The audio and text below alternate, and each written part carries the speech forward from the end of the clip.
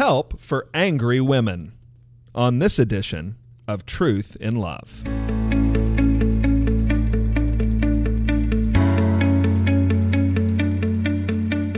I'm Heath Lambert, and you're listening to Truth in Love, a podcast of the Association of Certified Biblical Counselors, where we seek to provide biblical solutions for the problems that people face. Anger is a problem that absolutely everyone struggles with at some point in their life. It is a problem that is common property of all human beings. As true as that is, we're aware that in the Bible, God commands women to a certain kind of attitude that is fundamentally at odds with anger. We read about this in 1 Peter chapter 3, verses 3 and 4. It says, "Do not let your adorning be external, the braiding of hair and the putting on of gold jewelry, or the clothing you wear, but let your adorning be the hidden person of the heart, with the imperishable beauty of a gentle and quiet spirit, which, in God's sight, is very precious." To talk about how women can cultivate a gentle and a quiet spirit, I've asked Martha Peace to be our guest on the podcast this week. Martha, we're glad you're here. Why don't you tell us what is a gentle and a quiet spirit? Well, I can tell you what it's not. It is not whispering when you talk. Okay. I thought that's what it was, and I learned otherwise. It's two different words. Gentle, the underlying idea is being meek or humble. Okay. It's an inwrought grace of the soul. That's what Matthew Henry calls it. It's coming from in your heart, in your mind, what you're thinking, what you're desiring. It is accepting God's dealings with you as good. And so some versions of the Bible even translate that meek and quiet spirit. The quiet is a tranquility arising from within yourself. And a woman like that is not given to anger or fear. So if you combine these things, the two things that I want you to remember are she accepts God's dealings with her as good. She's not resisting God. She's not angry at God when things don't go her way.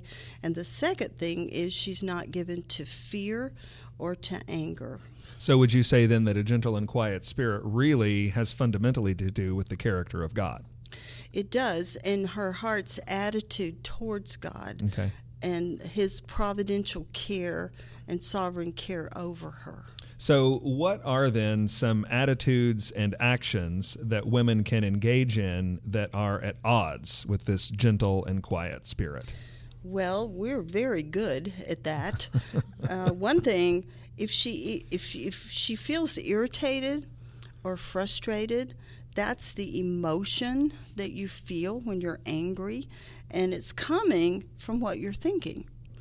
And that would be one of the actions and attitudes that would be at odds with the gentle and quiet spirit. If she blows up in anger, or if she speaks in a sarcastic, harsh tone of voice, one biggie is not believing that God is good even when trials happen. And that's especially important, to be grateful to God and to see his goodness. But if she doesn't, then she really is shaking her fist at God. Not being grateful to God, fretting, worrying about things. Those are examples of attitudes and actions that are at odds with gentle and quiet spirit. So some women might be listening to this, and they might be aware of a situation where they need to respond with righteous anger, and they might wonder, how does that work with a gentle and a quiet spirit? How does a woman know how to have righteous anger that's in keeping with that kind of spirit? Well, I think I've had righteous anger twice in all these years.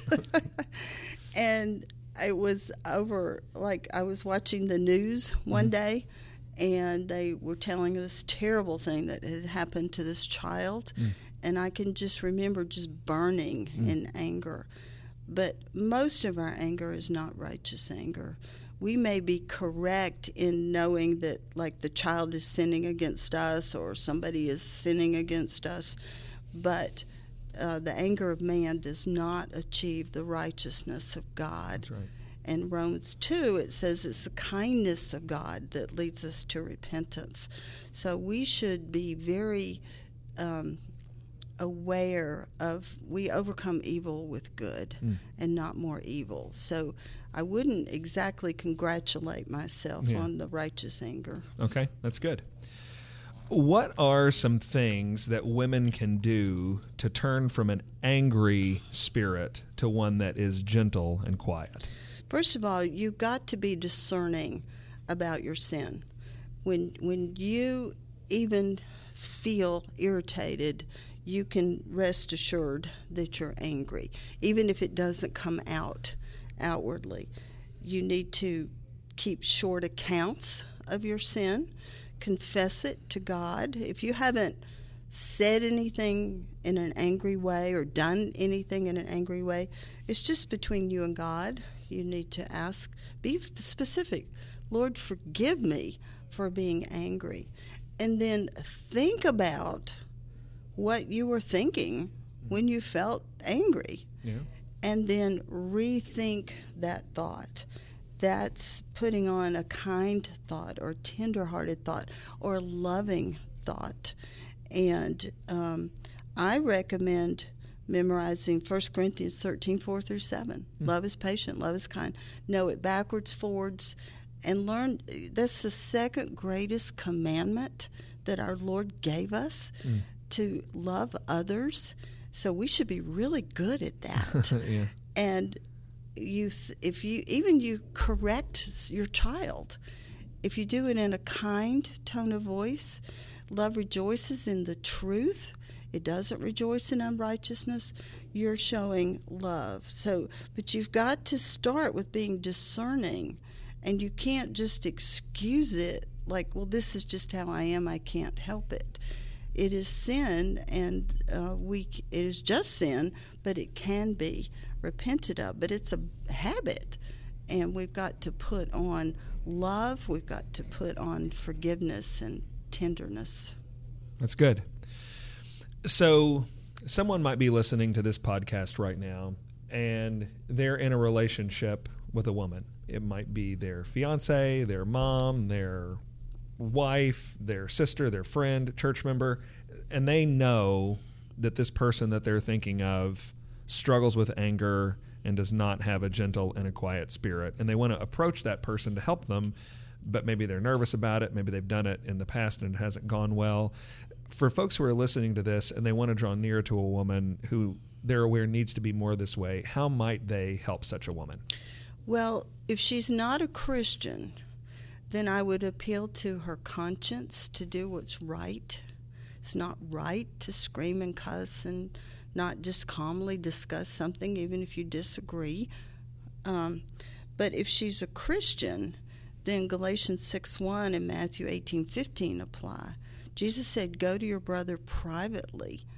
And Paul wrote in Galatians 6:1, he said, do this with a motive of restoring that person, and do it gently. And so think about what you want to say. Sometimes, especially in the past, if I was really nervous about confronting someone, I would write out exactly what I wanted to say and go over it out loud, teaching my mouth how to speak, it says in Proverbs. And then I would at least be able to get through the reproof without panicking or going off on a rabbit trail or it becoming confused. Sure. If the other person is very proud and arrogant, you might start out by saying, I want you to consider something. A proud person might not react so strongly to that. You're listening to Truth and Love, a podcast of ACBC. Our guest this week has been Martha Peace. Martha is a counselor certified with ACBC and is a popular women's conference speaker and author. If you'd like more information about what we've talked about today, you can read some of her books, Attitudes of a Transformed Heart, Damsels in Distress, or The Excellent Wife. And if you'd like more information about our ministry, you can visit us at www.biblicalcounseling.com.